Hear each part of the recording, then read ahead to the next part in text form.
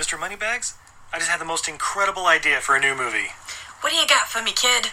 Okay, so I just saw this amazing movie called Gangster Squad, based on a true story, and it stars that kid from Goonies, he's all grown up now, and that couple from Crazy Stupid Love for some reason, and they're forming some sort of LAPD vigilante justice force to take out Mickey Cohen, who's played by I Am Sam, I don't know, and it's directed by the guy that did Zombieland.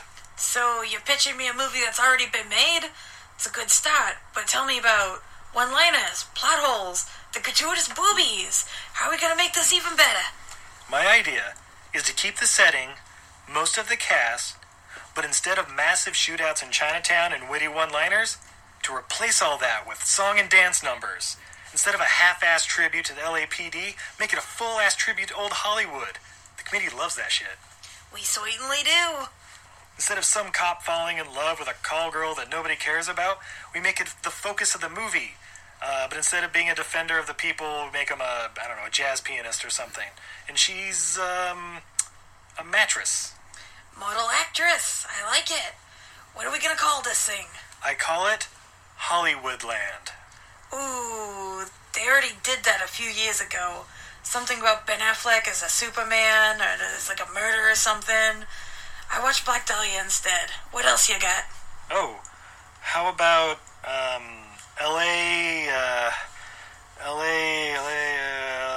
La Land. Kid, I think we got a picture. What did you say your name was? Damien Chazelle, sir. Best picture, here we come. And that's when the money rolls in. So yeah, that's why we picked Gangster Squad, because it influenced the best picture. I'm assuming that's how it went down. Oh, it 100% inspired the first picture. Without this movie, we don't have the best picture. That's right. The best picture probably would have gone to Moonlight or something like that. That's ridiculous, Steve. That's ridiculous. Why would I even say that? Anyway. Nobody else did. Somebody else named Steve. Enjoy Gangster Squad. Everything I learned from movies. YLFM.podbean.com. You know when I pick a movie, that's when I'm under pressure now. The question always comes back to me, what were they thinking now? Whoa, what were they thinking?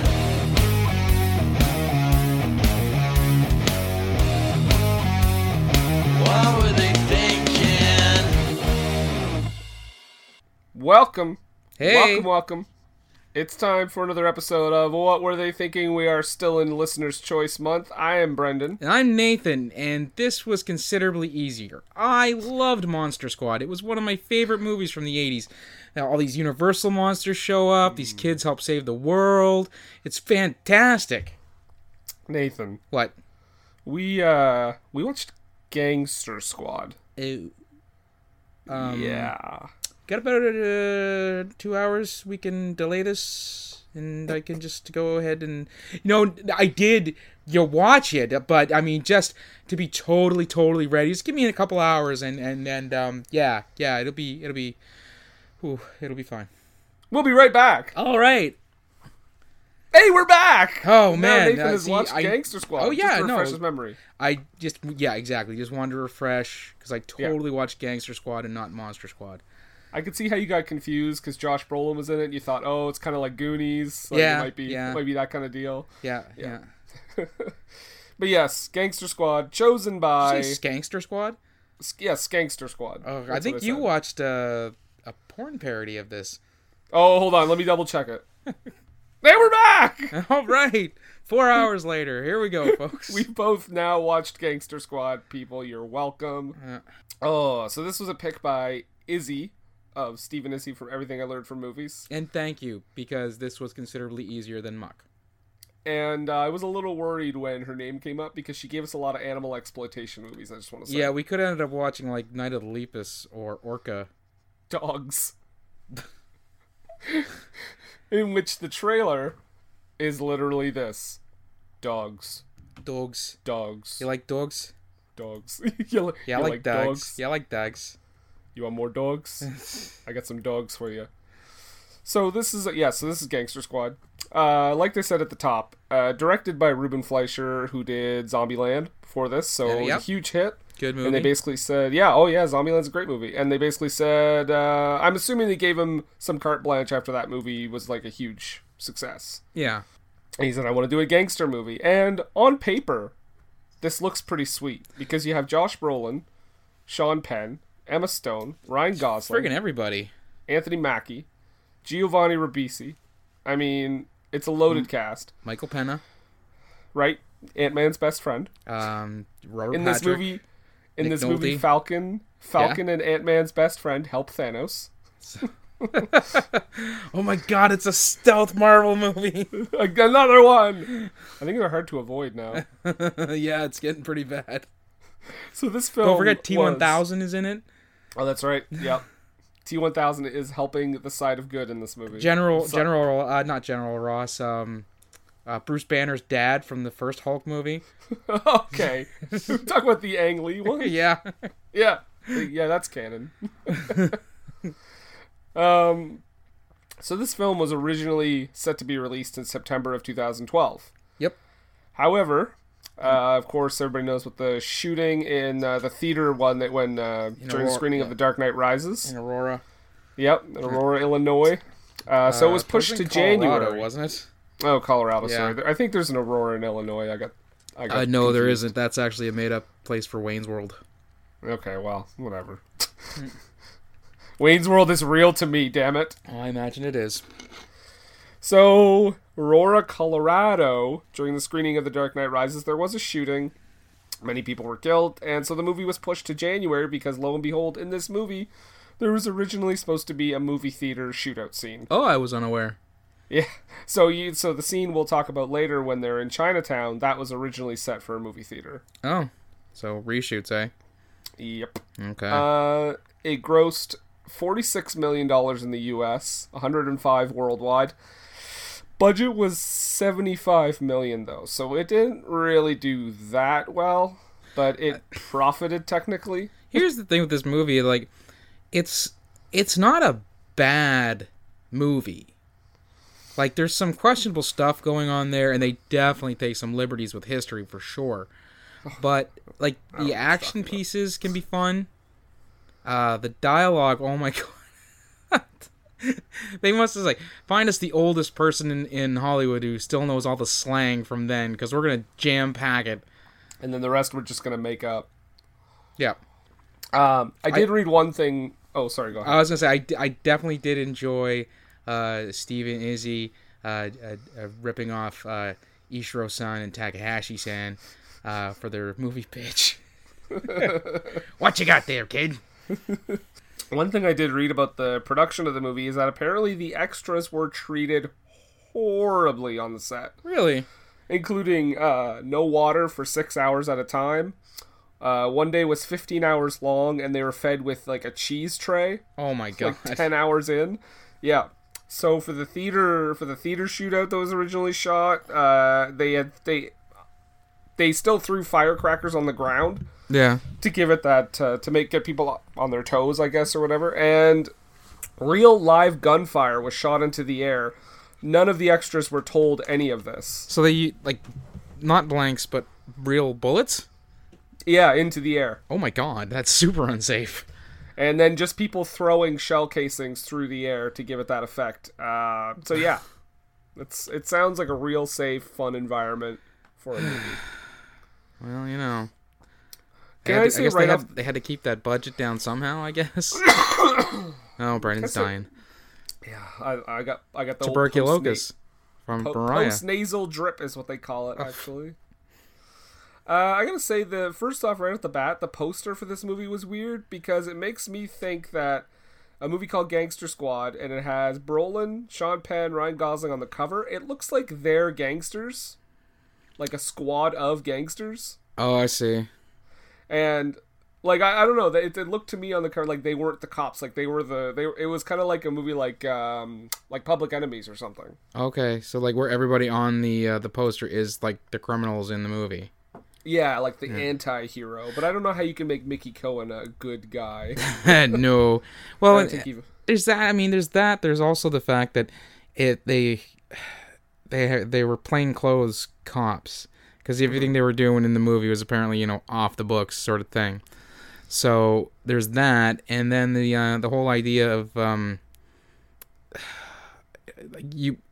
you're supposed to understand through the poster that there are good guys and bad guys in this movie, but you're right. There's nothing to discern the two. Even if they could have got Falcon with his cop gear on, that at least would have helped a bit. I thought you were going to say with his mask on. With his Falcon mask on. Yep, and in this way that people will know that it is indeed a stealth Marvel Cinematic Universe movie. Josh Brolin wearing the Infinity Gauntlet. Yeah. I'll take care of Mickey Cohen. Snap. So right off the bat, we got Josh Brolin narrating kind of the background of Mickey Cohen, dropping some... fantastically culturally sensitive language. I was going to say, yeah, he's racist narrating right from the get-go. I mean, I guess it's like the 50s, but... It's supposed... No. Yeah, it is. It's a 40s, 50s, yeah, but it's supposed to be obviously a period piece, and people did talk like that, but still, I mean... Yeah. Also, this is the good guy, though. I feel like Mickey Cohen can talk like this. I don't feel like they should be making your lead, family man hero talk like this. Yeah, yeah. Just get the sense that Josh Brolin was a little old for the casting. He's an expecting... I mean, I'm not saying that anybody... I'm not saying that you can't be a bit older and be an expecting father by any means, but it feels to me like he's almost like the cop that... It almost feels to me like he's the rookie cop because he's his wife is just expecting. She's telling him to, take it easy on the force and not Don't get forget, into trouble. Though, he was in the war. Yeah. So if he was in the war, he would have enlisted probably anywhere from 16 to 18, depending on, when he got into the army. If this is taking place in the early 50s, there would have been, anywhere from, 5 to 10 years from when he enlisted to when this is taking place. So he could be, early 30s at least, if not later. Because I mean, who's to say that he did enlist when he was 18? Because there was a draft on when the war, when the U.S. did jump into the war. Mm-hmm. So, I mean, sure. I thought the casting was a little weird. Far be it for me to judge Josh Brolin. He could be in anything he wants. Mm-hmm. By the way, this is our second movie with Josh Brolin as the lead actor. It was unfortunate for me that he was not thrashing. What if he Skate thrashed? Sullivan. Nothing. What do you got? Yeah. But we do open the movie with Mickey Cohen. By the way, we should kind of explain, I guess, if anybody doesn't know who that is, basically he was a huge gangster in the 50s. Boxer turned gangster, yeah. Yeah. Pretty much owned Los Angeles for all intents and purposes. Well, we start with him torturing some guy. He's got him chained up to two opposite bumpers. He's gonna draw and quarter this guy. Yeah. And then we get this dialogue you were talking about because this guy is saying you're gonna go in the booby hatch. You belong in the booby hatch, Mickey. Eating pudding in your goddamn pajamas. Yeah. Just stuff like that throughout this whole movie. And at this point, I was like, sweet, L.A. Noire, the movie. Yeah. Anybody's ever played L.A. Noire, a fantastic game where the programmers were apparently treated awfully as well. So it's got that in common. What is it with gangster movies? People being treated awfully? I guess to get the true authenticity of it, they have to, everyone running the show has got to be some, bloodless scumbag who has no regard for human life or comfort. Well, considering his reputation, I'm wondering if it started with Marlon Brando in The Godfather. Just gonna stick these bread balls in my mouth and talk. I'm ready when I'm ready. But yeah, this dude is Someone ripped get Richard in Pryor half. in here. Oh, God. Where's that sexy Richard Pryor? He's a tender lover, I'll tell you that. I hope he was talking like that on set. He was talking like that on the set of Last Tango in Paris. I'm gonna show you a move that Richard Pryor showed me. Oh, God. Get me some butter. Alright, we're not gonna go there. Let's get back to... Guys, Marlon Brando and Richard Pryor had sex. That's all you need to know. And Richard Pryor would fuck a radiator in the 70s, apparently. But Put that in your brain. The Gangsta Squad. Yeah, Sean Penn even has like the stereotypical thing where he kills the guy and tells the other guy, "You tell them what you saw here tonight." Yeah, he's sending a message back to the Chicago Syndicate. There are a lot of cliche lines in this movie, like a ton. Yeah, there was like, you know what? But I kind of like that because there's not a whole lot of noir stuff. But if we wanted to see a good noir movie, and it's not even a period piece, Brick is the place to check that out. There's some fantastic noir stuff going on in that. Brick is a good one. I also really like, if you are looking for a noir piece, I really like L.A. Confidential. That's one of my favorites, too. Mm-hmm. It was robbed, by the way. It should have won, not Titanic. Thank you. So, yeah, Sean Penn kills the guy. And then we're quickly introduced to Josh Brolin as O'Mara. Yeah. Captain, or just Officer He's O'Mara, a sergeant, I think. isn't Detective. he? No, he's a sergeant. Okay. Sergeant. Sure, we'll go with that. He witnesses a rather shady individual trying to get a young lady to come by for an audition. Well, they're trying to operate a sting to catch these guys because they're snatching girls fresh off the bus and, you know, getting them addicted to cheap Mexican heroin and then pimping them out. Yep. That's it. Let you know the classy kind of movie we're in for. So Brolin and his partner, who I don't think we ever see again, no, throughout the rest of the movie. Well, it's because he gets we'll get to that in a bit why we don't see the partner again. But yeah, he follows the dude as he's charmed this sweet fresh faced young lass into going to his apartment in L.A. It's never worked out badly for anybody before. It's a great idea. Yeah, just go in. It's fine. Although I will say, I'm pretty sure there are worse audition rooms in Los Angeles. Yeah, and that are actually legitimate audition rooms. So. Yeah. So just looking at the interior would have been like, well, this isn't the worst one I've been in so far. So where do you want me to sit, Mr. Weinstein? Oh, Topical. This is an origin story. Yeah. So she goes into this building. Brolin's partner doesn't want to go in because Mickey Cohen owns the building, and basically he owns half the police force, if not more. Yeah. So Brolin goes in, and he basically kicks some ass and takes some names. And I don't think he actually ends up killing anybody except for the two in the elevator. Yes, he kills the two in the elevator. He puts one guy's hand in the elevator door and rips his fucking hand off. That was delightful. Right off the bat, I will say there is some gore in this movie, guys. Yeah. Like, gunshots, yes, but there's also like a hand getting ripped off, someone getting torn in half. Well, that's the thing, like, for the lack of, I guess, inspiring dialogue, they definitely make up with it with the violence, because they bring their A game with the violence in this movie. So much so that I remember this movie being a target for a lot of, like, violence in movies groups at the time, because it was right around... Well, it was right around The Dark Knight Rises, and of course everybody's blaming movies, as they always do. Me. Exactly. It's them, stupid. That's what they sound like. It's definitely movies' faults, even though there's been violence before 1900. But yeah, let's blame it on the movies, yeah. Mm-hmm. Okay. But this was one of their targets at the time, like, just the sheer violence in this movie. So having known that, I was really excited to watch it. Yeah. So the girl she's into the apartment, and she realizes something is up before she even goes into the apartment, but they force her into the apartment, and they are about to do some not nice stuff to her. Mm-hmm. And Josh Brolin has dispatched the chaps in the elevator, and he breaks in to rescue this damsel in distress. I did enjoy the bit of business that when they were going to fight him, they stuffed her in a Murphy bed and put it up. Yeah. See, here, you hide in here, in the wall, boom. And then they were like, "Be quiet, don't make a word." But also, she can't really because you just stuffed her in there anyway. Yeah.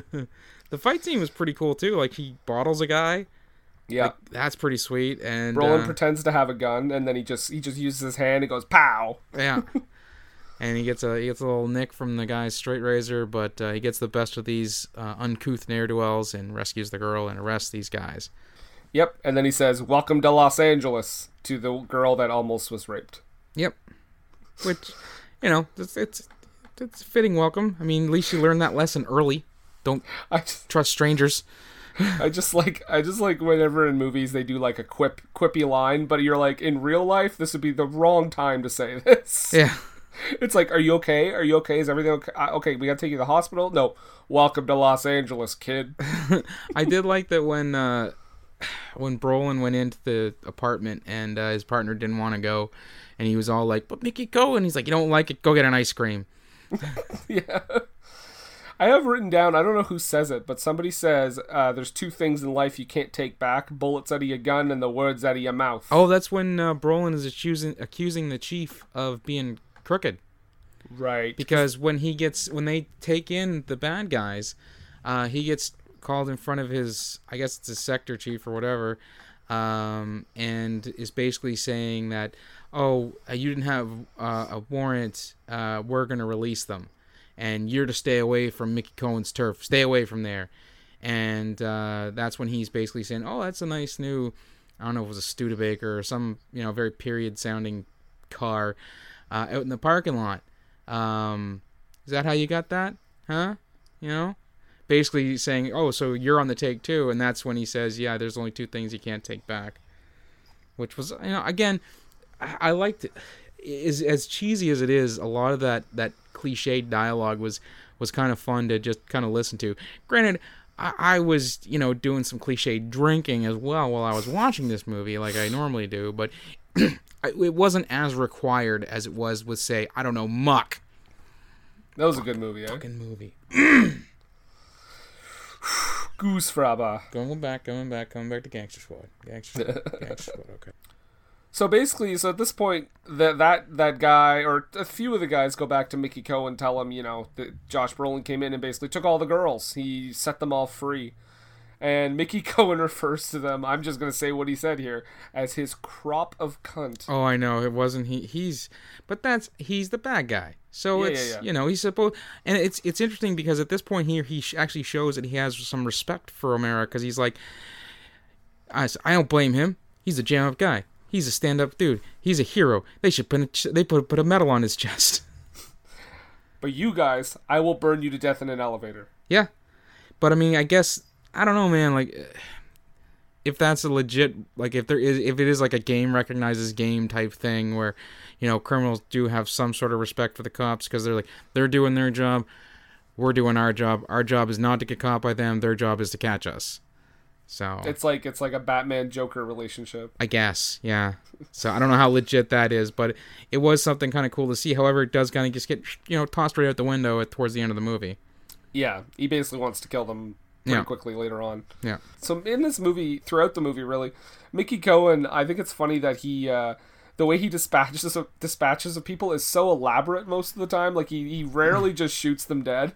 Yeah. He's like ripping in half, like burning alive in a building, like just outlandish things. Like, Mickey, you would save a lot of money on your cleanup staff if you just shot them in the head. Well, I mean, they're trying to display the sheer lunacy that is Mickey Cohen. Yeah. So, well, he's like, we're gonna burn this building down anyway, so we're gonna put you guys in the elevator. Boom, building goes up in flames. Yeah. Well, because he has that bit of line. He's like, you know what they say, all good things eventually must be burnt to the ground for the insurance money. Right. That's that old saying. Yeah. We see Brolin's home life. He's got a wife that's expecting. Mm-hmm. And so she's all, Mario Enos, is that Is that her name? I thought it was. Enos? Mario Enos or something like that. Her name is Enos. Josh Brolin and his wife, Enos.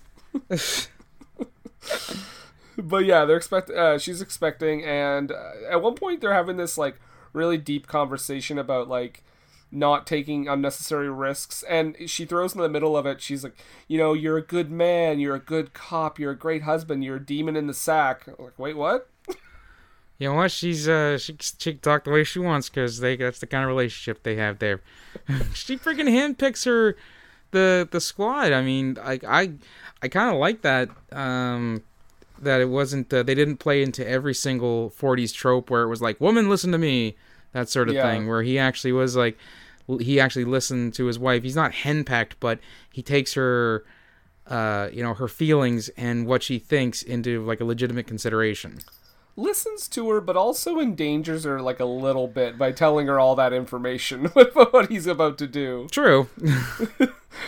It's like, It's like if she knows too much. Although I don't think Mickey Cohen's going to come up and ask for information. I think he would just try to kill her, as we'll see later in the More movie. than likely. So then we meet Ryan Gosling. I wrote his character's name down. It's Jerry Wooters. Yes.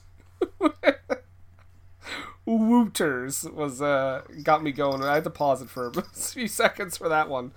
But he's in the club called Slapsy Maxie's, which is apparently a real place. I've heard. Mickey Cohen's place. Yeah, I don't know. Yeah. I don't know if it was actually his, but apparently it's a real dive from like the 50s. Yeah.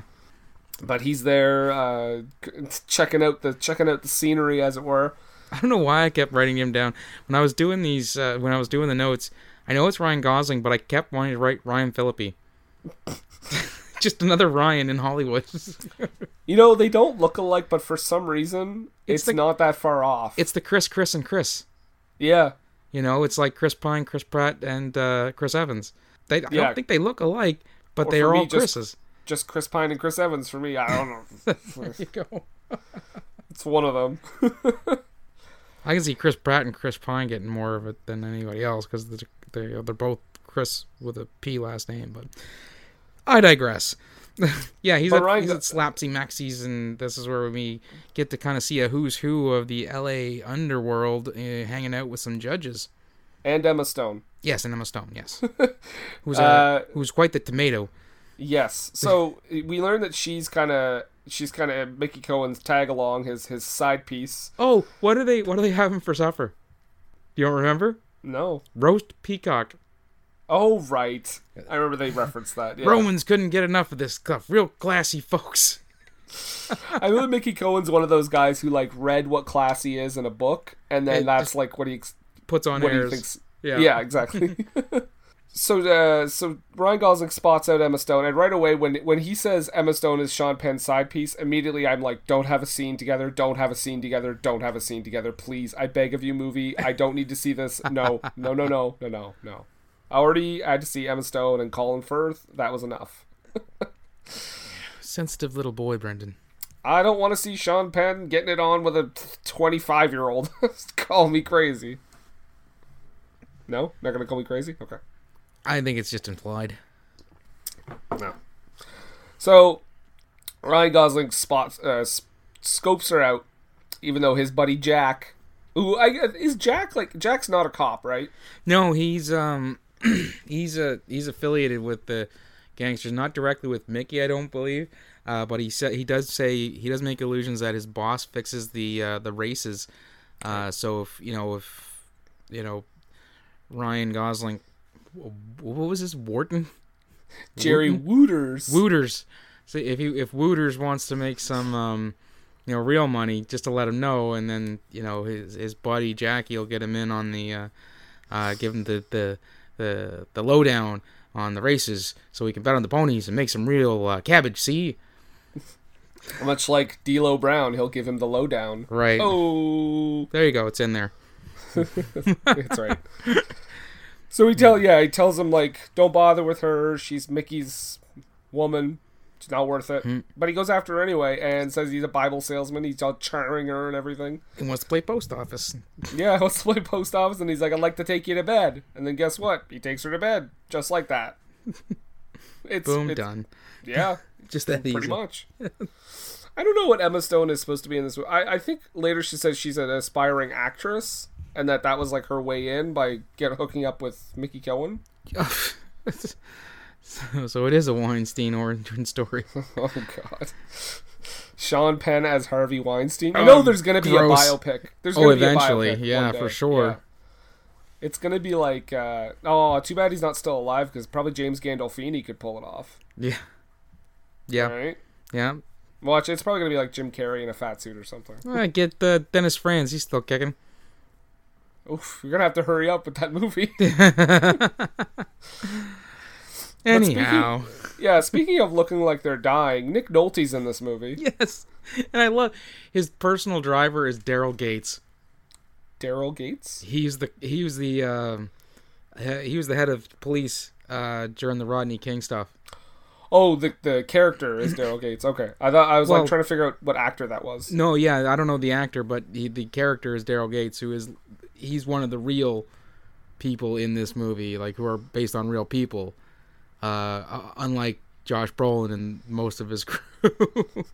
Almost everybody in this movie except for like Mickey Cohen, Yeah, and even that one is like. and the Chicago guy that they the one that I can't remember his friggin' name. The character, the one that Mickey tries to kill, and does eventually successfully. The dude they yell at each other in the restaurant. Yeah. I don't remember his name. He was a real historical figure as well. He's playing himself. Is that what you're saying? Yep, that's it. They killed him for reals on that movie. So yeah, Nick Nolte sounds like he's dying from the inside. And But- he is the king of overwrought dialogue in this movie, is he not? Mm-hmm. Or it's a battle for the city's soul. This thing is a war. In war, you gotta. And it's just like, oh, Nolte, give it a break there. And you know what? Get some, Cepacol or something, because he sounds like he's about to hawk up a lung. Yeah, I'm surprised he didn't. Maybe that was a deleted scene. Yeah. But Nolte. Someone get me some Primatine mist in here. Nolte basically starts this movie's plot off because he gives Josh Brolin a mission. It's almost like a video game scene before you start the actual video game. He's like, Yes. I need you Yep. to stop his businesses and run him dry and get rid of all his supply and all this stuff. You played Grand Theft Auto 5? Yes. You do this exactly when you're putting together a heist. You gotta Yeah. scope out the place. You gotta pick your people. Go through the mission. This is exactly what he's doing. It's L.A. Noire, the game, or the movie rather. It's fantastic. I wish that portion of Grand Theft Auto 5 had been a thing in L.A. Noire, because that would have been really cool. Being able to pick different cops and stuff to put together your gangster squad. Wouldn't it be great if in every scene Josh Brolin goes to interrogate someone and just two thought bubbles come up and he has to pick one of them? X to press harder, circle to believe. Yeah. a bunch of people don't get arrested properly because they're actually the innocent one and he just fucked up. Yeah. Oh, the controller didn't shake. Josh Brolin must be wrong. I gotta go. There's a scene here. It's the morning after scene, I think, with Wooters and Emma Stone. Yeah. And I like how she's Emma Stone, but he has to be Wooters. It's much funnier to say. It is. He's tapping the cigarette, but you notice he taps both ends of the cigarette? You wouldn't do that. Like, I'm not a smoker, but I know smokers, and they always tap the filter end to get all the tobacco down packed closer to the filter. You wouldn't tap it at the other end because that's going to shake the tobacco out of the cigarette. Well, I wonder, but I feel like Ryan Gosling, I've seen him smoke in a lot of movies, but that makes me wonder if he's a smoker. And well, either that or if he screwed up and then they didn't notice it when they were shooting the scene. Yeah. That's a But I possibility think if you were a smoker though, you would know. Yeah. Well, I've known countless numbers of smokers who weren't looking when they lit their cigarette and ended up lighting the filter. So, that's a thing. Well, at least he didn't go that far. Well, at least there is that, yes. We were really close to getting dem titties, I just want to say. Yes. Oh my goodness, there was some side boobage going on there, eh? Like, ridiculously close. Yeah. Let's talk about that for the next hour. We changed the name of the podcast from What Were They Thinking to Emma Stone's boobs. 2 weeks ago we're complaining about all the unnecessary nudity, and this time we're like, come on, tits! Blue ball in me movie.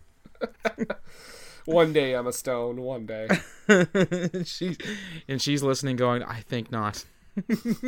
Not in my contract. I mean, someone like her probably doesn't ever need to, but... No, she's a fine actress. She is. So, yeah, she's MCU as well. Oh, yeah, that's right. Well, not canon, but Marvel, yes. Yeah, she's in Marvel, yeah, because she's Spider-Man, the Amazing Spider-Man movies. Oh, too bad Ryan Gosling didn't have a character in the Marvel universe. I wonder how pissed Spider-Man is. He just bed Gwen Stacy. He's like the Green Goblin or something. So, anyway, back to the Gangster movie. Squad. Yeah, she's telling him that Mickey's gonna be pissed, and he's like, "Who? Mickey Mouse?" Hey! Yeah, That's a dated reference in 1950. Yeah. And I think yeah, they're in bed together, and I think that's when, like you said earlier, the wife starts putting together his team, Yes. and we get let's see here, we get Anthony Mackie as a cop that is totally willing to just throw a knife into someone's hand in a packed bar. I did like how he was like, "I'm the only law down here." I was like, "He's Judge Dredd?" Judge Dredd with Anthony Mackie, I'm on board. Yeah, I could maybe. Why not? At least one of the judges, anyways. He actually does approach Ryan Gosling, Wooters, yeah, at one point, and cop shames him. Yep. Because he's like, if you can't, because he said, what are you doing this for, anyways? And he's like, if you can't answer that question, you should turn in that badge. He pays for his drink and then leaves. Yeah, Wooters wants no part of this. ... Yet. Yes, exactly. He also hires Giovanni Ribisi, who I forget his character's name. Keeler, yeah. He's the only one that's a family man, and he's like, spoiler alert, you might as well say at this point, this is the one that dies, because Josh Brolin is like, sure you want to do this? You're the only family man. You're the only one with a family. It's dangerous. And he's like, I gotta do it. Yeah. Family. He's like, oh, jeez, that sucks to be him. Gangster Squad and the Furious. Like, so Anthony Mackie, he hires Robert Patrick, who's like a crack shot. Yep. And when you've got that T-1000 targeting system, right? That's right. Oh my God, he is the T-1000, having gone back in time. That's amazing. Yeah. And Christmas Ramirez. Is that it? Christmas Ramirez? Navidad. Oh, right. Oh my God, he does make a joke about it. He's like, he said Christmas Ramirez. It's a great name for. I can't remember what he said. It was a great name for a dancer or something, but not so much for a cop. Well, let's call him Christmas for the rest of the episode. So they hire the T-1000 in Christmas, and Christmas is not the best at anything, really. No, but he's loyal, and he'll have your back. I will say, this was the first time I watched this movie for this podcast. I thought he was going to be the one to actually turncoat them. Really? I did. 'Cause I thought one of them would. I thought, because I feel like they kind of hinted at it a few times, because even the wife at one point was like, I put together the whole team except for the Mexican fella. I don't know who he is. Yeah, I don't know where he came from. Yeah, that's when I thought, oh, maybe he's gonna snitch, or somebody's gonna threaten his family and he's gonna have to, or something. Yeah, and usually with the monomyth type storytelling, there usually is somebody who switches sides. Yeah. But we do get that with Jackie a little later, so, good on him for that. Yeah, Jackie's a little on the fence, I think. Yeah. He's trying to stay out of both sides. Also say, I feel like this whole movie, the whole time I'm watching this, I was like, this feels like they're trying to be the Untouchables. I actually have that right now. Yeah, I actually, later on in my notes, I have said, it's like the Untouchables, but more vigilante-y. Yeah. A little less, character defined, too, because I feel like you don't really know who a lot of these people are, except for, the main ones. Again, you don't have any sort of legitimate history to draw from for these characters, because, they're not legitimate historical characters, whereas with Elliot Ness and his guys, there was real documentation of the stuff that they did. Yeah. So, there's that, and I just feel like the movie didn't really try to give them much in the way of development, though. No, but it's because they're like, the way they did it, they're like, boom, this is your introductions to them when he's hiring them, that's their development. That's it. Yeah. But even in the Untouchables, though, they similarly, when he puts together the team, there's not a whole lot either, but I still feel like you know more about them just from the movie than you do with this movie. Yeah, and it's also because that the again, that movie, I suppose if you're seeing it, there's more for the actors to draw upon as well to make the character seem more authentic, because again, you're able to look up the life and times of Elliot Ness, and you're able to look and see the life story of Al Capone through history books. The stuff that you can read that will help that character have more, more vibrancy on the screen. So even for the writers themselves, but this one here, they're like, these people didn't exist. They kind of have to be just archetypes, or flat characters of what you would expect to be a hard-nosed LA cop in the 40s. Mm-hmm. So yeah, just the whole time I wish there was like a little bit more. I guess. So they rip off a gangster farm. A gangster farm. When they get all the boys together, and the first thing they want to do is they want to go and to the casino. The casinos, or is that? Am I getting ahead of myself here? I'm not sure. When you said farm, I did have. The casino was in a barn. Oh, okay. I didn't notice. Yeah. I didn't even notice that. Oh no! You know what it was? That's why that note's there. I'm sorry, I misspoke. This is when Mickey is going into the club, and there's people asking him about different people, and Right. one of the reporters says, "Oh, what about this guy? We haven't seen him in a couple of months. Do you know anything where he could be?" He's like, "Yeah, he went to live on a farm upstate with all a bunch of other gangsters. So they can run around and get lots of fresh air. If you want, I can take you to visit him sometime." That's what that is. It's almost like he's explaining to like a small child where his dog went when the dog died. Yeah. He's just at a farm. We had to send him to a farm. It's fine. Don't worry about him. So he's basically telling the reporter, "Shut your mouth, or I'm going to shoot you in the face when no one's looking." Yeah. Honestly, he'd probably do it in front of everyone. Yeah. It's like that scene in like American Gangster when Denzel just goes out and shoots the guy in the street in front of everyone. I feel like it's akin to that. So this is this is where the movie really starts to take off as well, because they're back at Slapsy Maxie's. Ryan Gosling, by the way, we should mention, or Wooters, I guess, has a shoeshine boyfriend. But yes, that sounded like shoeshine boyfriend. He has a friend who is he's a shoeshine boy. Yeah. There we go. And he's not underdog. Right. He's not the animated character underdog. That would have been great. Yeah. Detail. He's wrong. Polly purebred. Whatever will underdog do? And then he meets the same I'm watching fate. the fucking underdog after this. He meets the same fate that kid meets in this movie. So there's a shootout. There's a major shootout from these Chicago gangsters who come to mess with Mickey Cohen. I think it is, right? The Chicago guys. they're not making. They're from Mickey Cohen. It's the hit squad who's taking out the fella who he had the shouting match with earlier. Right, they the attempt real to, Chicago guy. I think he gets away at this point. Yes. Yeah. Yeah. But they end up in the process, in the crossfire, they end up shooting this shoeshine boy, which I will just say hashtag child murder. Shows up in this movie. Yeah.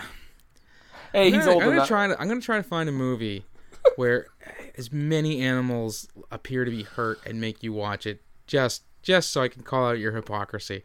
Hey, if you ever saw Ghetto Blaster, Yeah. you would see how ridiculously it was shot.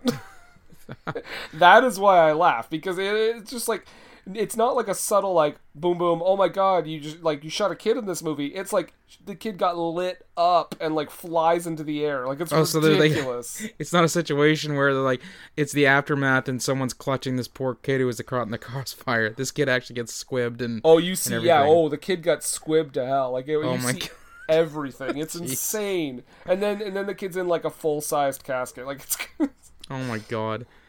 But anyhow, shot so guerrilla that I thought they just went to like a funeral and were like just secretively shot the funeral. Yeah. But yeah, the shoeshine kid gets killed, and this is actually one of my favorite parts, legitimately, because Gosling is just so destroyed by this.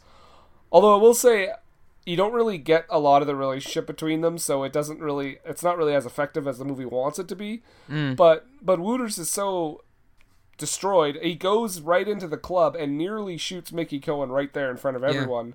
But old Jackie pushes him into the washroom. yes, and stops him. And actually, this is just prior to this, that is when the Gangster Squad, as they get actually called later in the movie, minus Wooters, put together a takedown for this illegal casino in a barn with a bunch of movie extras and stuff. And when they go to take it down, oh, lo and behold, the Burbank Sheriff's Department is there gambling as well. Yep. And they get busted. Everybody gets away except for Falcon and Falcon and Thanos. Yep, and they get locked up. That scene is almost parody like it's so over the top. Yes, because the cops are crooked to like a cartoonish degree. I almost expected when they were running out of the casino where they're like bam ba ba ba Bonanza. Yeah.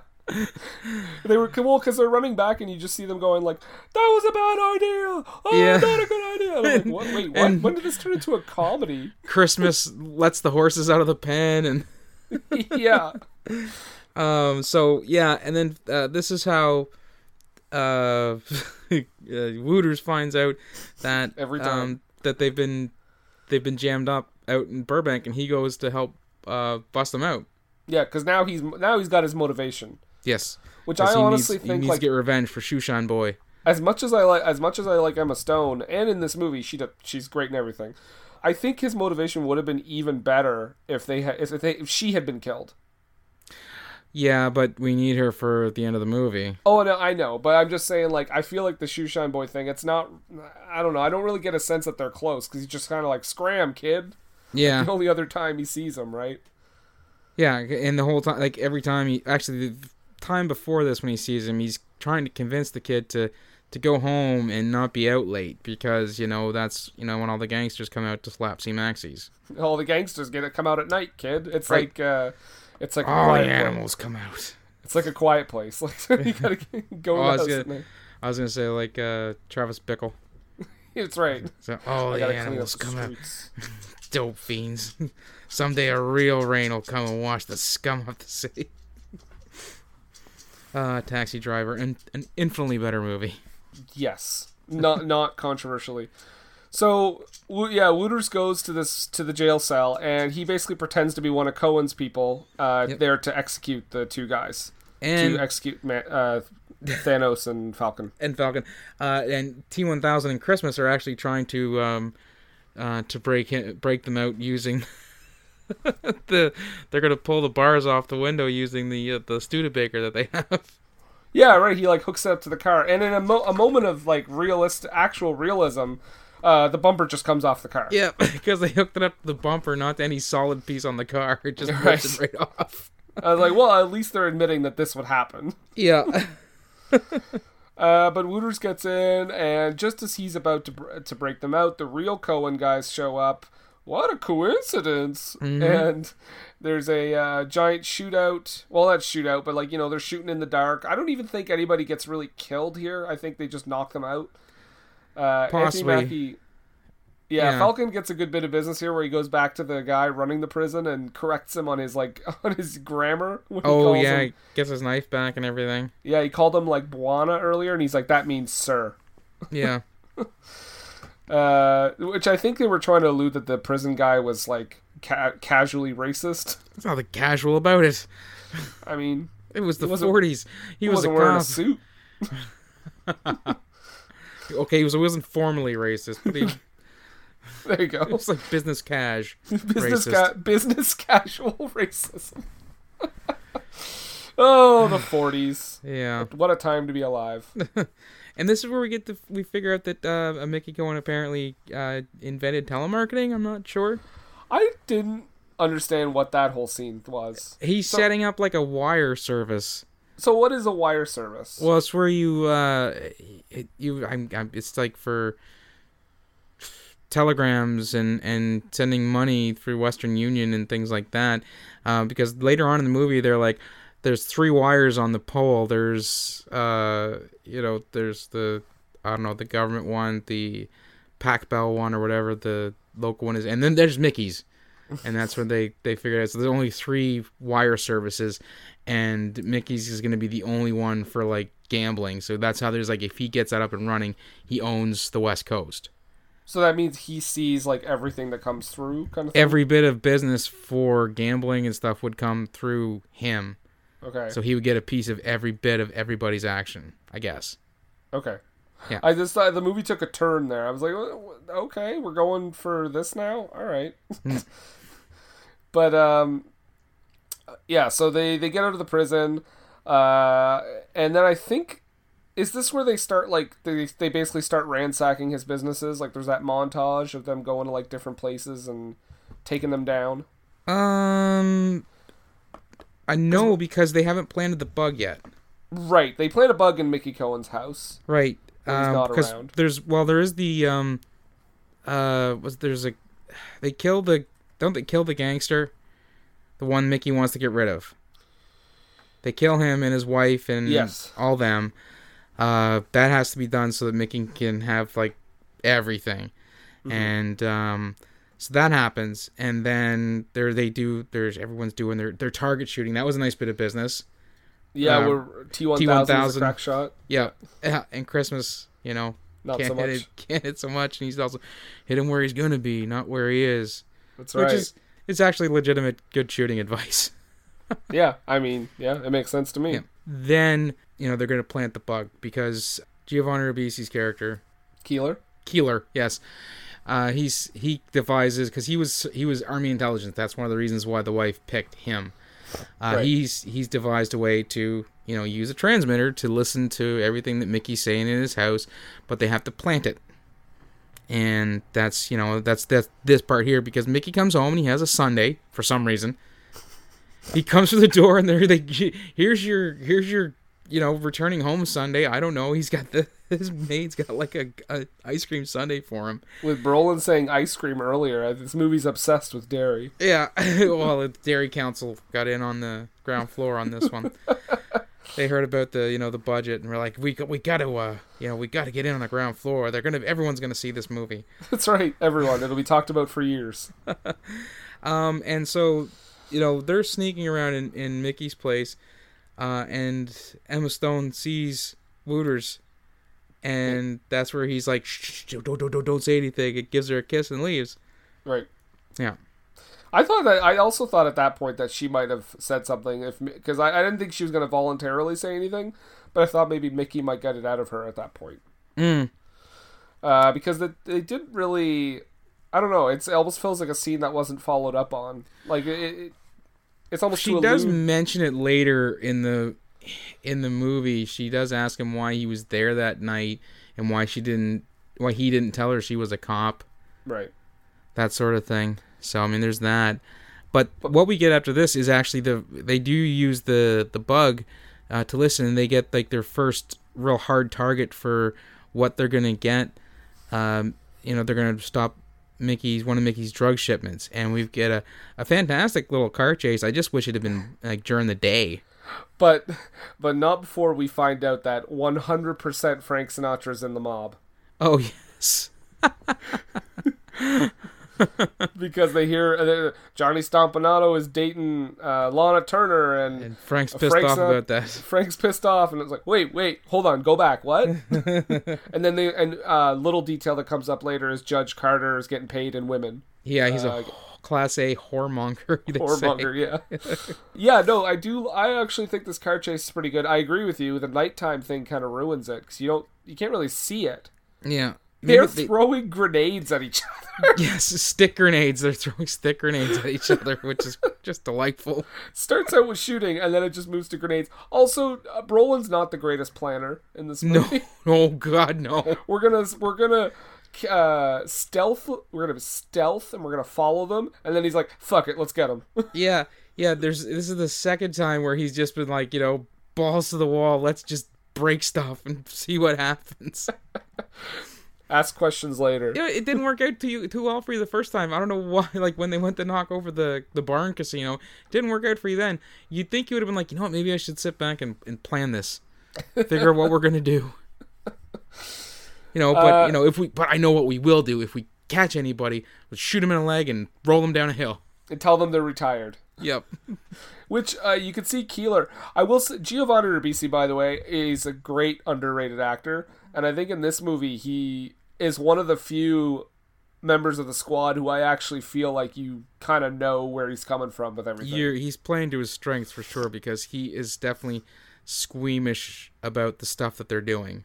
Yeah, and he's like, aren't we just as bad as them? Which I'm like, Giovanni, no, you're not, obviously. Like, you're not even killing most of these guys, but as well. The thing is, like, if he's straight arrow as he's portrayed to be, any sort of bending of the law should go against kind of his character.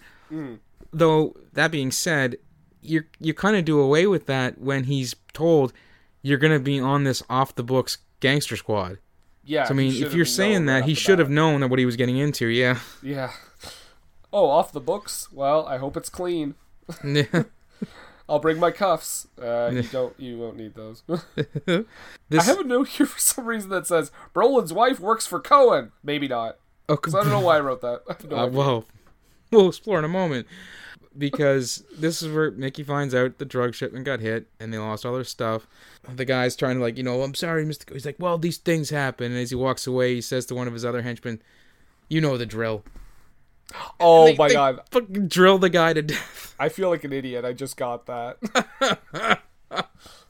Yeah, he gets drilled in the head, literally. Yeah. And then we get the Gangster Squad barbecue. Yeah, and, Wooter shows up and says, you're pregnant. And I thought, presumptuous, rude.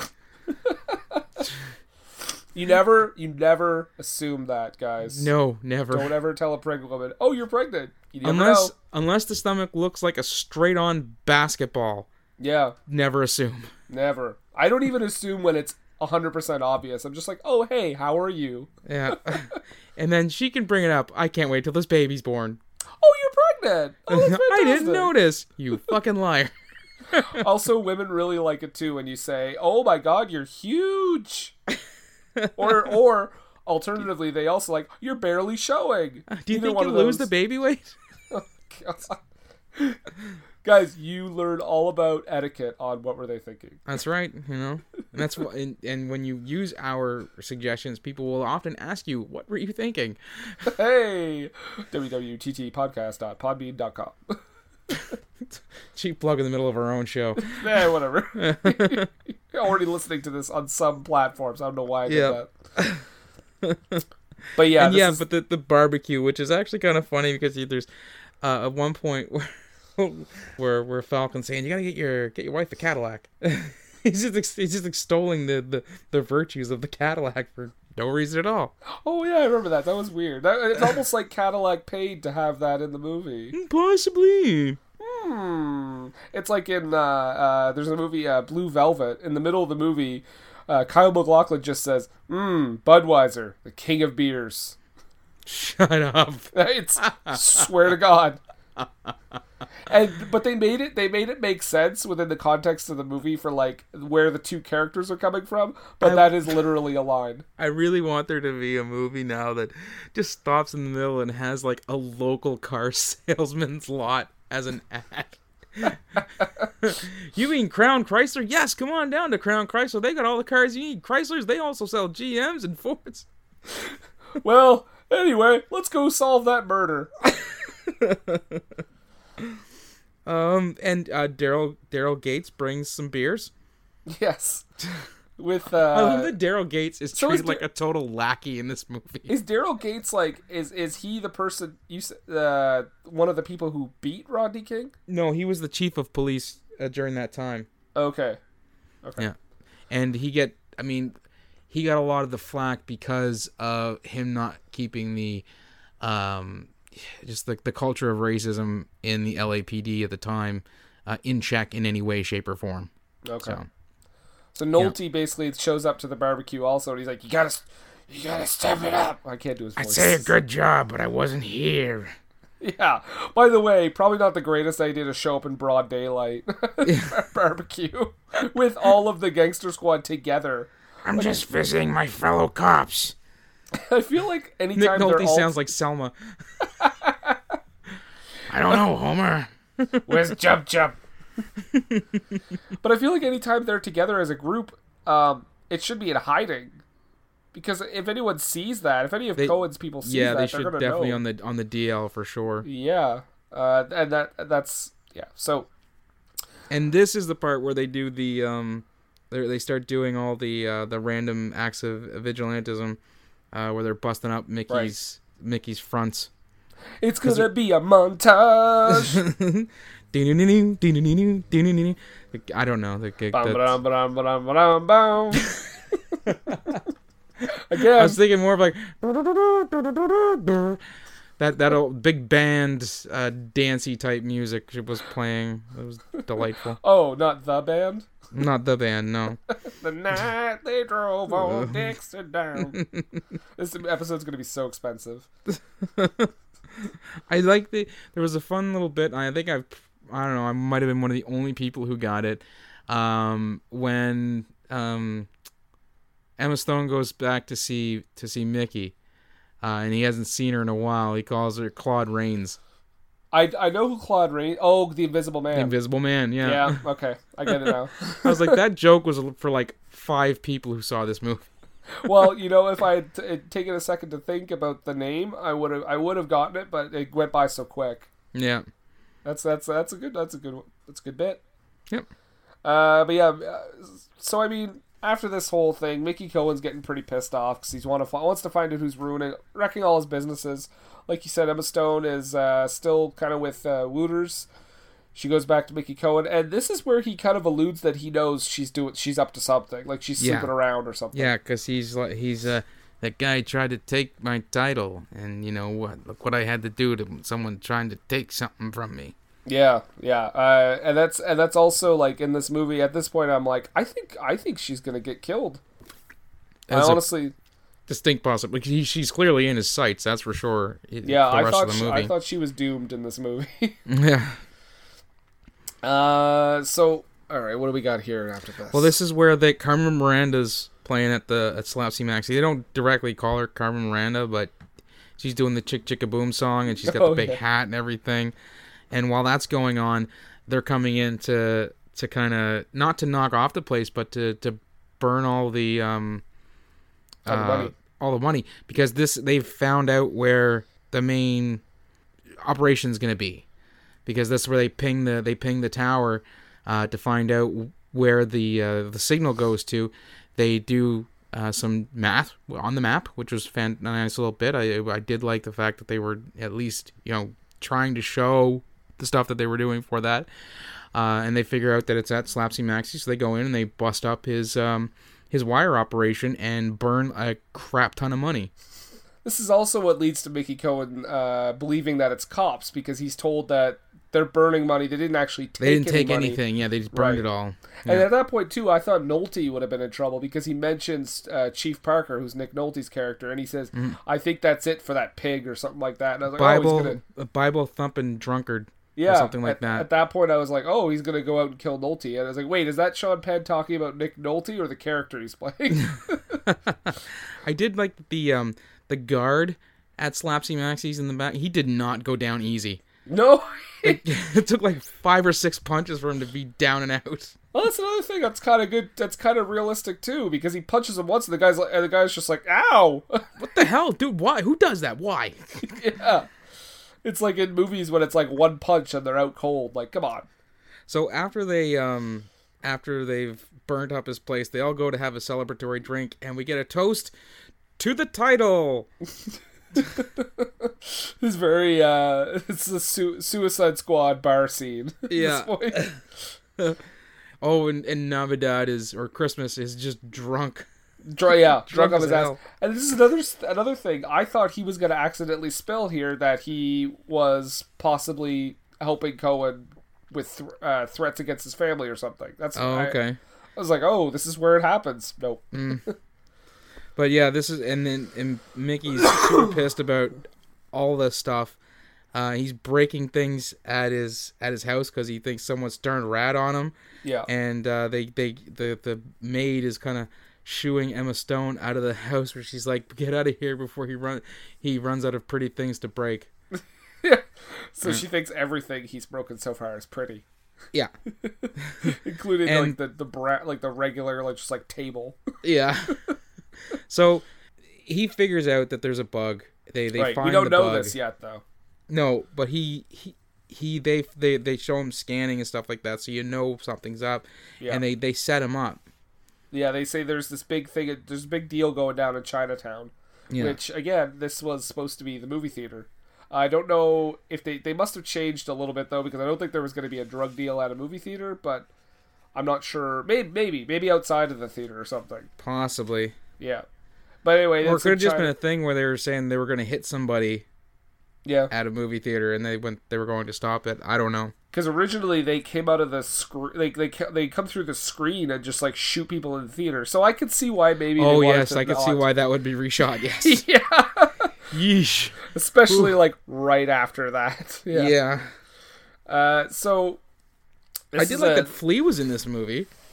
What's that? Flea was in this movie. Was he? Yeah, he was one of the toughs there at the end who was working for Mickey, trying to find Grace. Flea and the other guy was Evan Jones.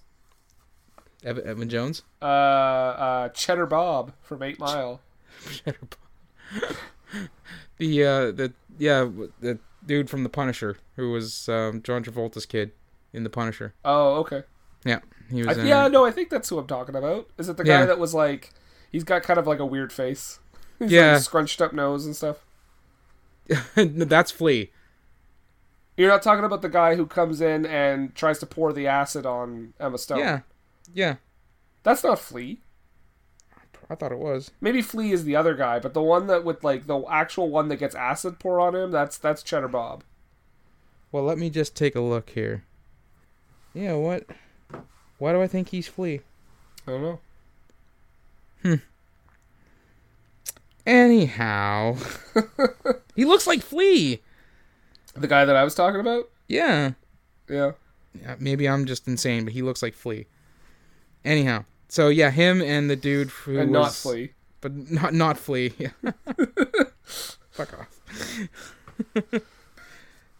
This is where with the Cheddar Bob, I guess. Yes.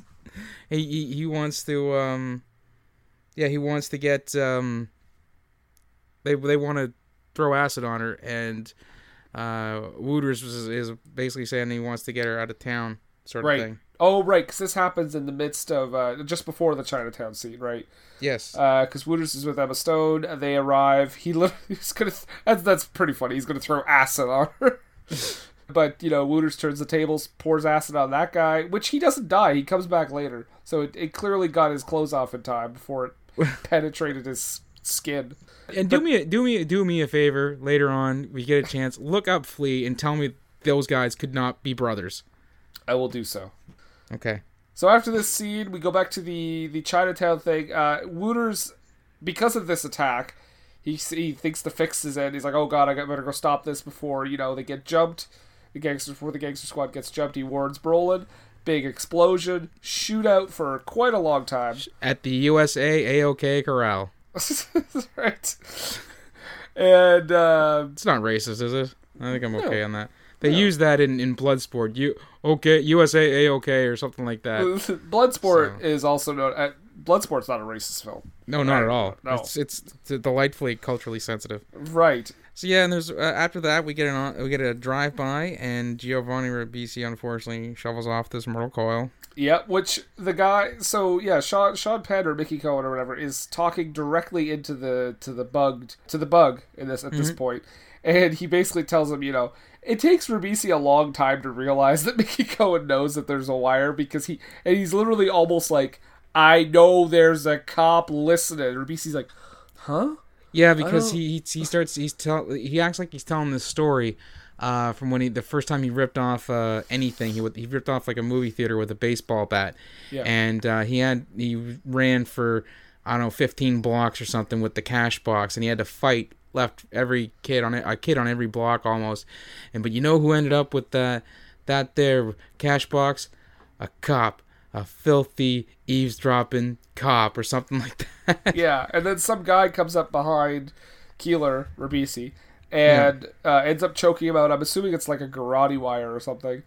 But the funny thing is that Ribisi backs him up into onto the furnace, and the guy's coat is on fire. Yes. And I was like, oh, he's going to get out of this. But nope, the guy just finishes killing him and then just takes his coat off.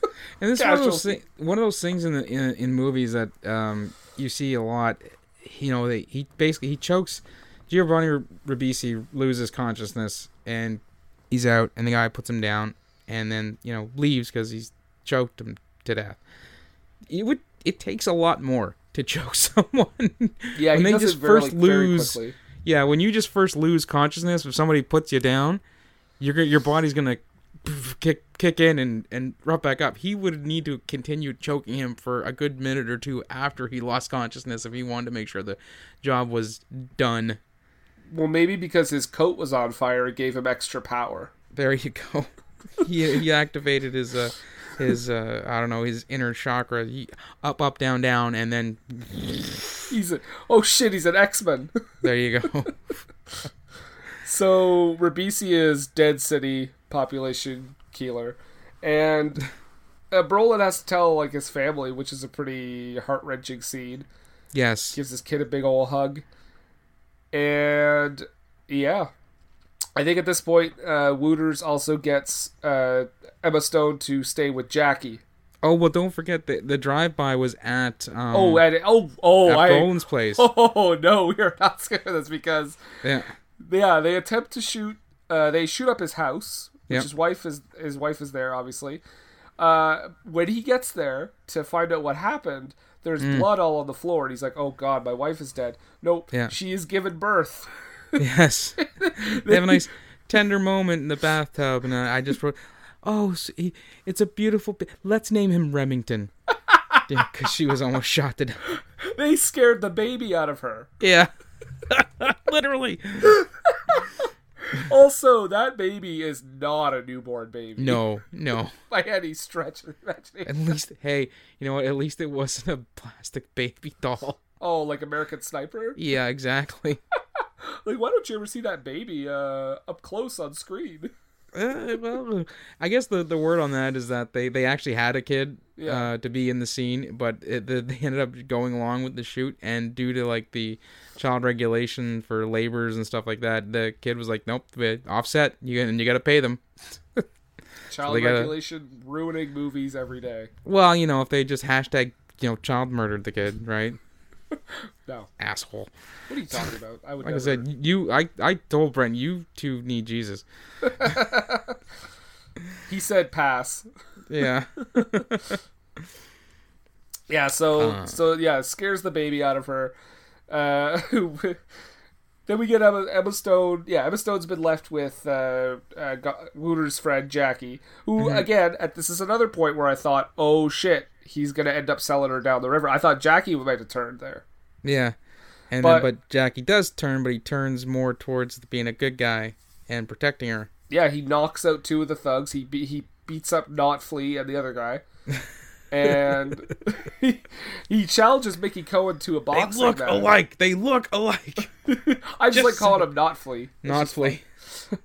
He challenges Mickey Cohen to a boxing, and Mickey Cohen shoots him. I'm pretty sure that's a disqualification. Because he's like, yeah, my boxing days are behind me. My boxing days are behind me, but not my gangster days. Yeah. Pow pow. Yeah. He just goes straight for the DQ. Importantly, we should note that Emma Stone witnesses this whole thing as well. Yes. She's hiding in the bushes. Yeah. And she sees the shooting. Yeah. So back to Brolin and Wooters. They're hanging out on the deck of his shot-up house. And they're kind of, it's over. Brolin's had to give up his badge, which was... Yeah, and he has like kind of a jump on the grenade type moment where they're like, we're going to... This is done. They're going to fire me. They'll probably take your badge. Your career at the LAPD is over. And they'll probably bring in somebody who's more amenable to the ways of Mickey Cohen. Right. The weird thing, though, is that the chief was like, we're taking your badge, but then later Brolin says, like, I have my badge till tomorrow.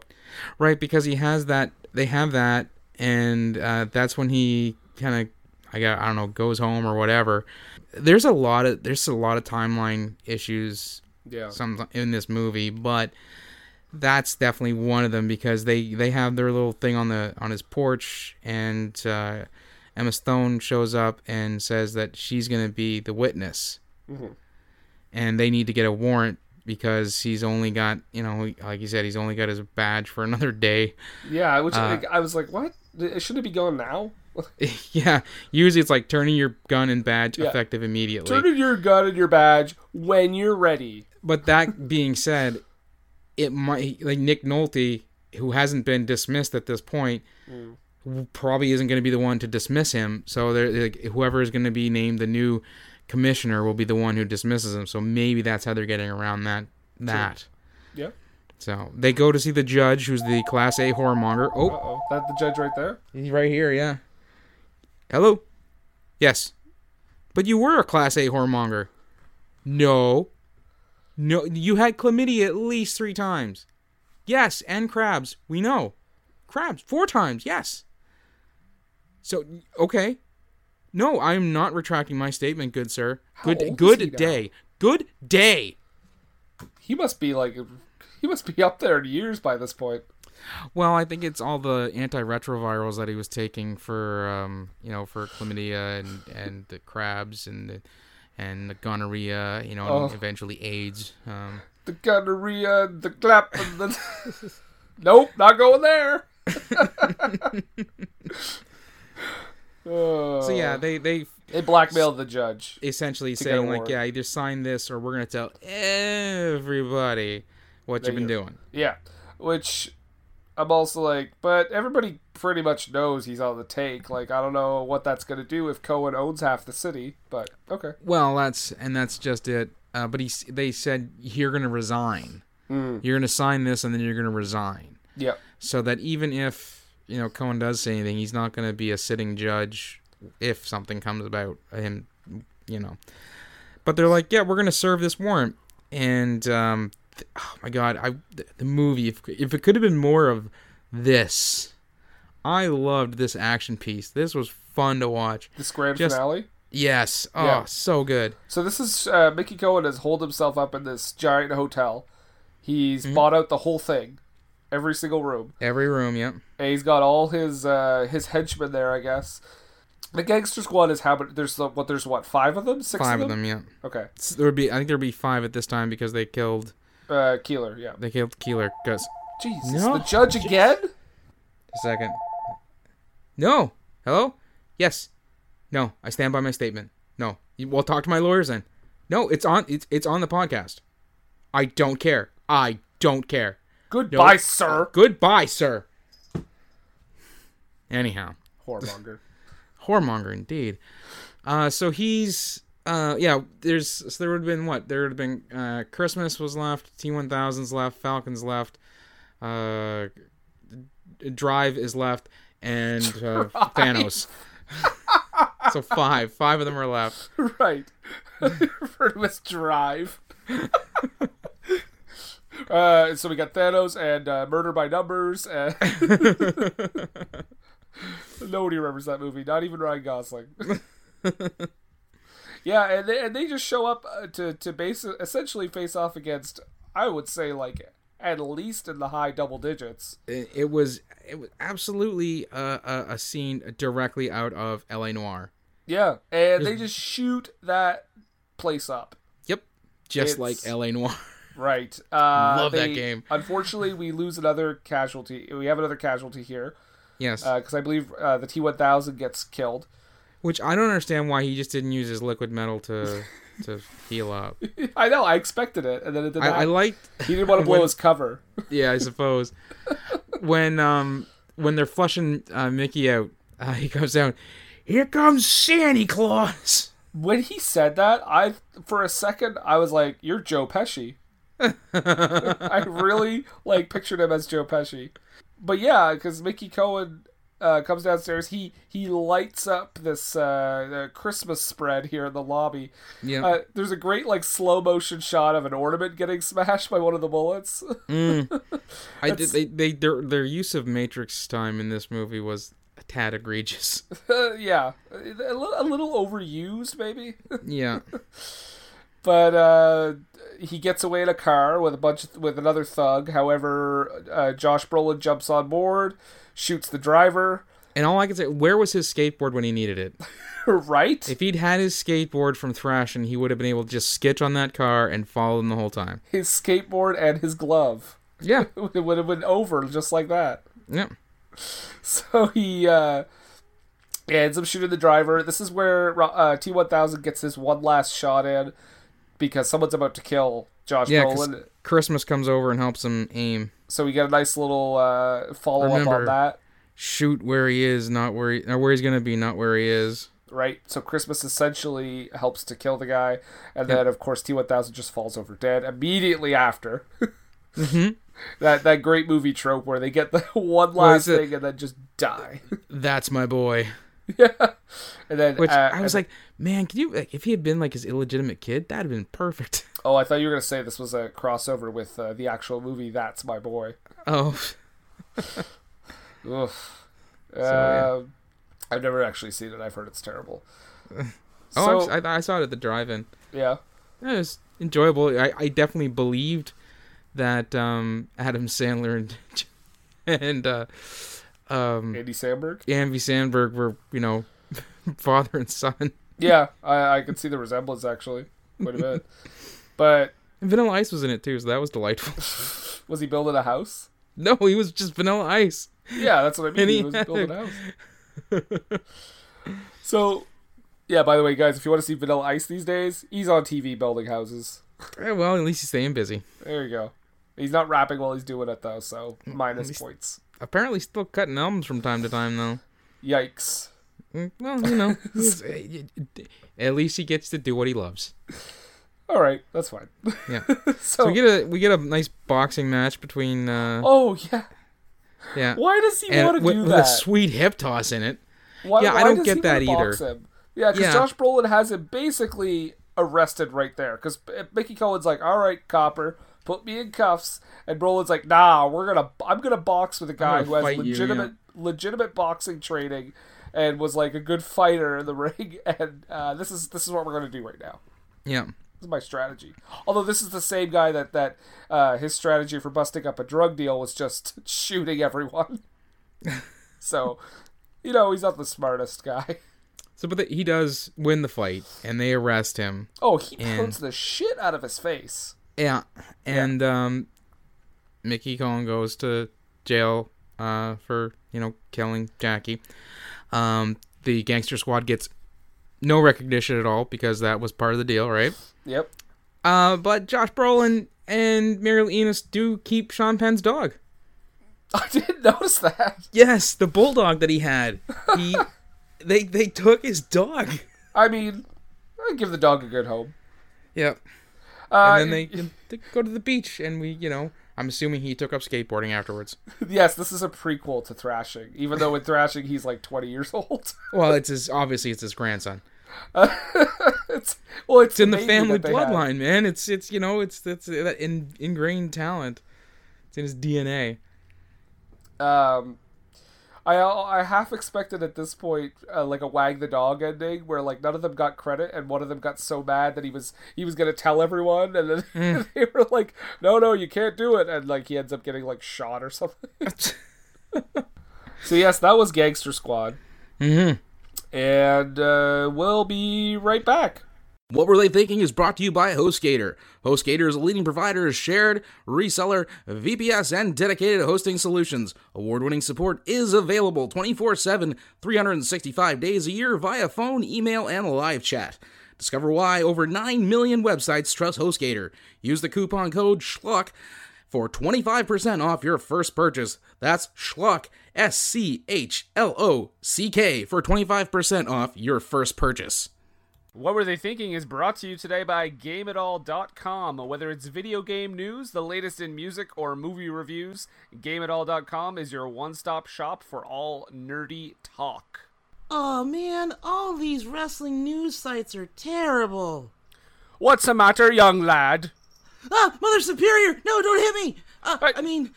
I can't find a good wrestling news site. A good wrestling news site? What's so good about a good wrestling news site anyway? Well, I just need a place where I can get all the backstage news and rumors and scoop. All right. Don't hit me. I left the orphanage a while ago. All right, listen, Billy's younger brother. I'm not going to hit you this time, Oh, thank you. but I will tell you about a great wrestling news site. Okay. It's not terrible like the last one, right? It's not terrible like the last one. It's called WrestlingNewsWorld.com. You can get all the latest wrestling news, spoilers, results, all the news from all over the wrestling world. That sounds great. No, Yeah. yes, but you know what? What? It's not going to sound great if you keep up with that mouth of yours. Oh, okay. Yeah, again, I left the orphanage a while ago. If you don't leave, I'm gonna tell my parents. I have legal precedent over 37 states. Get back here! Oh! Stop hitting me! Ow! WrestlingNewsWorld.com. And we're back! Hey. Nathan? Yes, Brendan. I think it's time for... Oh, the low haiku. Uh-huh. Now, who would like to start? I am prepared. Okay. Josh Brolin, no thrash. LA beatdown to Sean Penn. None of this happened.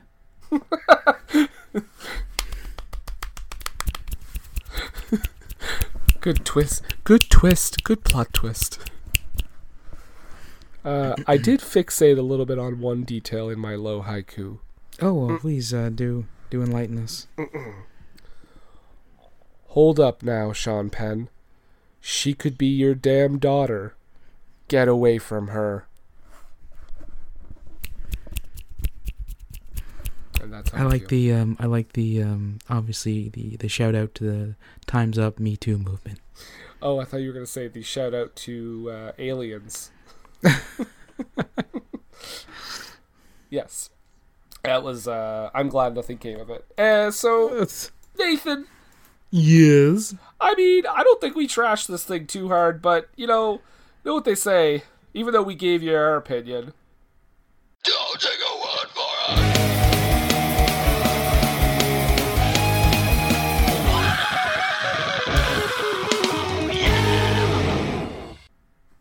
Yeah, because this movie. Now, what do you have the Rotten Tomatoes page up? I didn't even get to check the rating on that. It's got a 32% for the critics. Okay, but a 57% with the audience. interesting. So, I think the violence is what really appealed to most people. So not a law-abiding citizen type gap, No. but still a gap.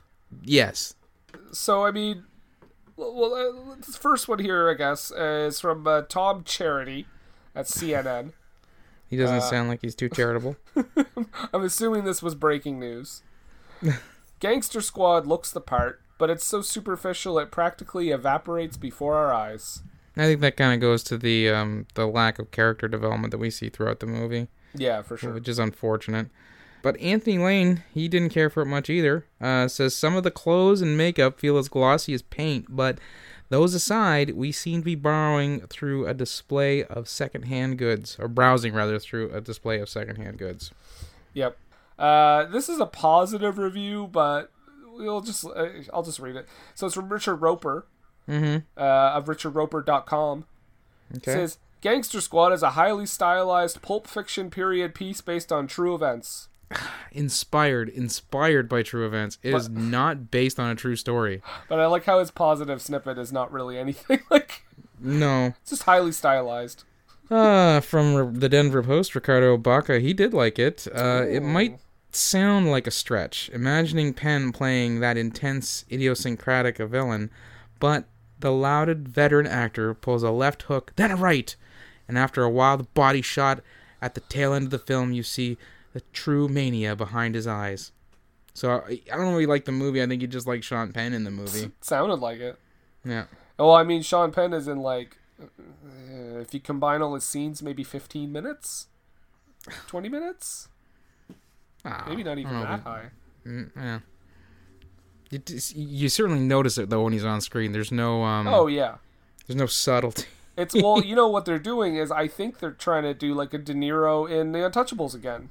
Okay. Where De Niro was Al Capone, but he's really not on screen that often. But when he is, he takes over. So this is from Steven Rebello from Playboy Online. Okay. She says, not enough tits. No. It says, okay, so maybe nobody expected Gangster Squad to be in the league of, say, Chinatown or LA Confidential. But even on the level of pure bullet-splattered fun, this thing is so vaporous, that it slides out of memory even while you're watching it. Yeah. Well, I got Entertainment Tells Steven Silver. He noted, probably the year's most squandered cast in a boring, by-the-numbers crime film that plays like a fifth-generation redo of L.A. Confidential. It's not entirely wrong. Say it's nowhere near what it should be with the people in it. Absolutely. The last one I have, I just have one audience review that I wanted to read. This is... I like this movie! Well, no, this is what I question. Okay, so this person, the name is Sanity Assassin. Great. And this person is an audience super reviewer. And when you hear this, I think you'll question what it takes to be a super reviewer. His review is this. Ryan Gosling surrounded by lots of explosions. Delightful. What? So, I'm assuming a super reviewer just means you write a lot of reviews, because there's no way this guy gets upvoted or anything like that. I'll give you my last one here. This was from Cinema Crazed's Felix Vasquez Jr. It's a real short one, but biting nonetheless. Okay. This movie makes 1991's Mobsters look like The Godfather in comparison. Oof. I don't know if it was that bad. I will say, I've never actually seen Mobsters, but I've seen bits and pieces, and that movie looked like trash.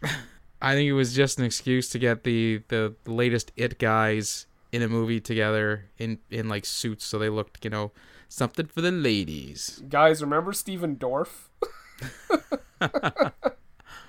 Yeah, I love Blade. That's right. Blade and Judgment Night. And Deuces Wild. Oh, God.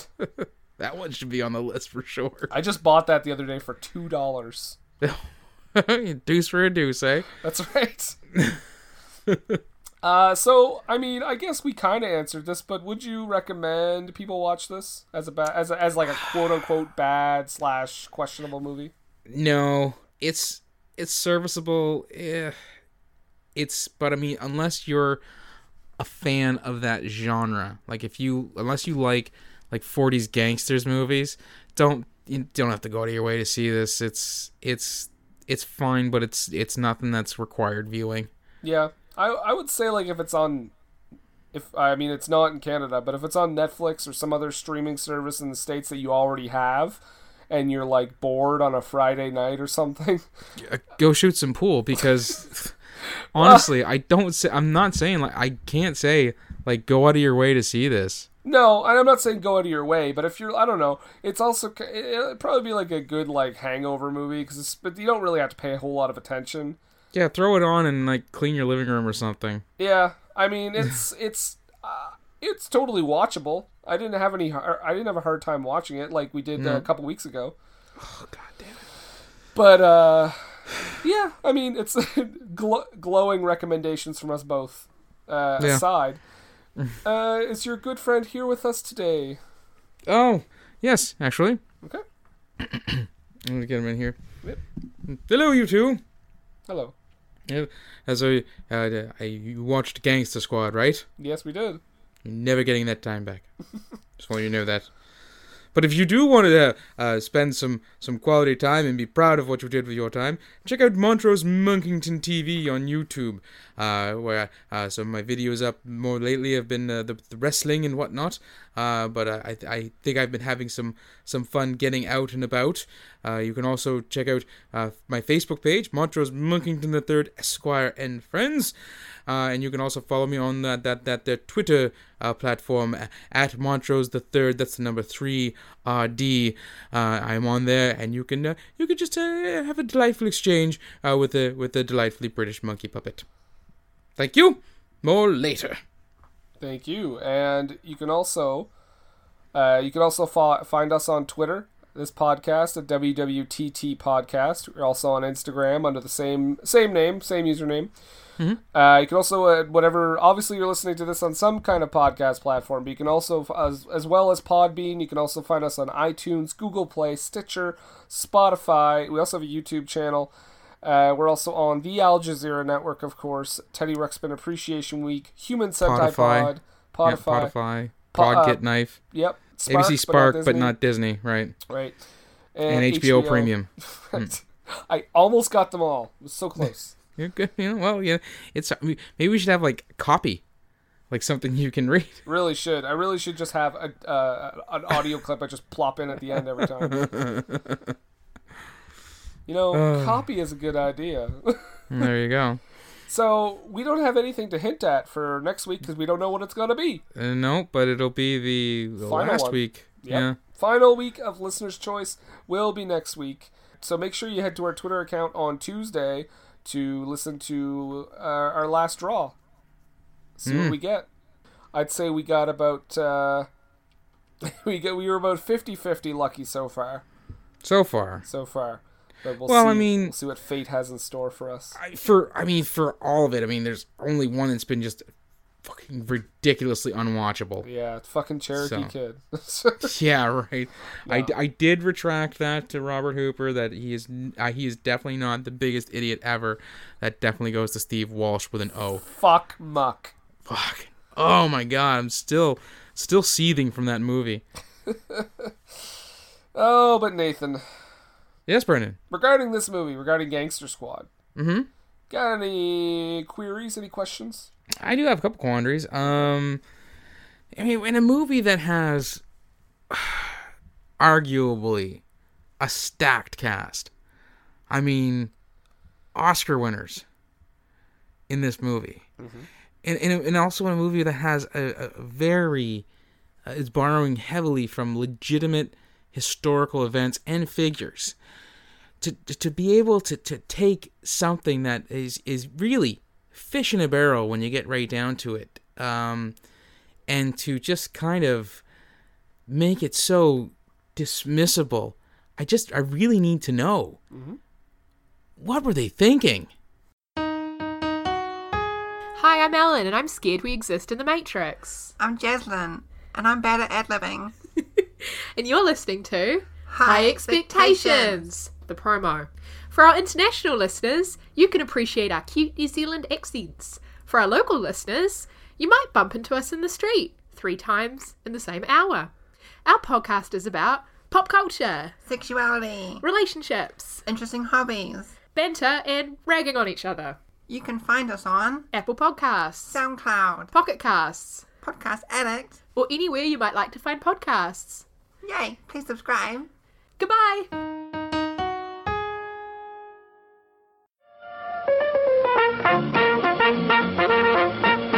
We're happy to have you with us this evening and want you to enjoy every minute of your stay here. Listen to me. Please listen. If you don't, if you won't, if you fail to understand, then the same incredible terror that's menacing me will strike at you! Are you ready to enter the Sci-Fi Double Feature Drive-In? Every month we hold a special double feature with a very interesting theme thought up by your host, the conspiracy-loving Elisa, and yours truly, Jarrett the Kaiju Man Wegelin. We discuss giant monsters, little monsters, genetic abominations, robots gone awry, aliens coming to Earth, cryptids, and anything in between. So join us at the Sci-Fi Double Feature Drive-In podcast every first and third Thursday of the month. And don't forget to stop by our snack bar first.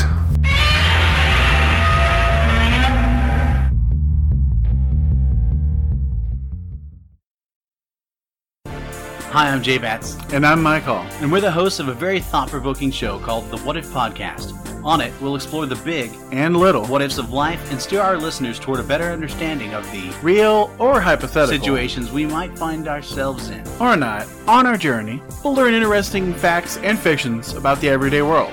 And sometimes, most of the times, we'll dive headlong into rabbit holes that slide up against the subject and sharply turn away from it. Come along with us. We'll have fun and learn something new together. New episodes release every other Tuesday.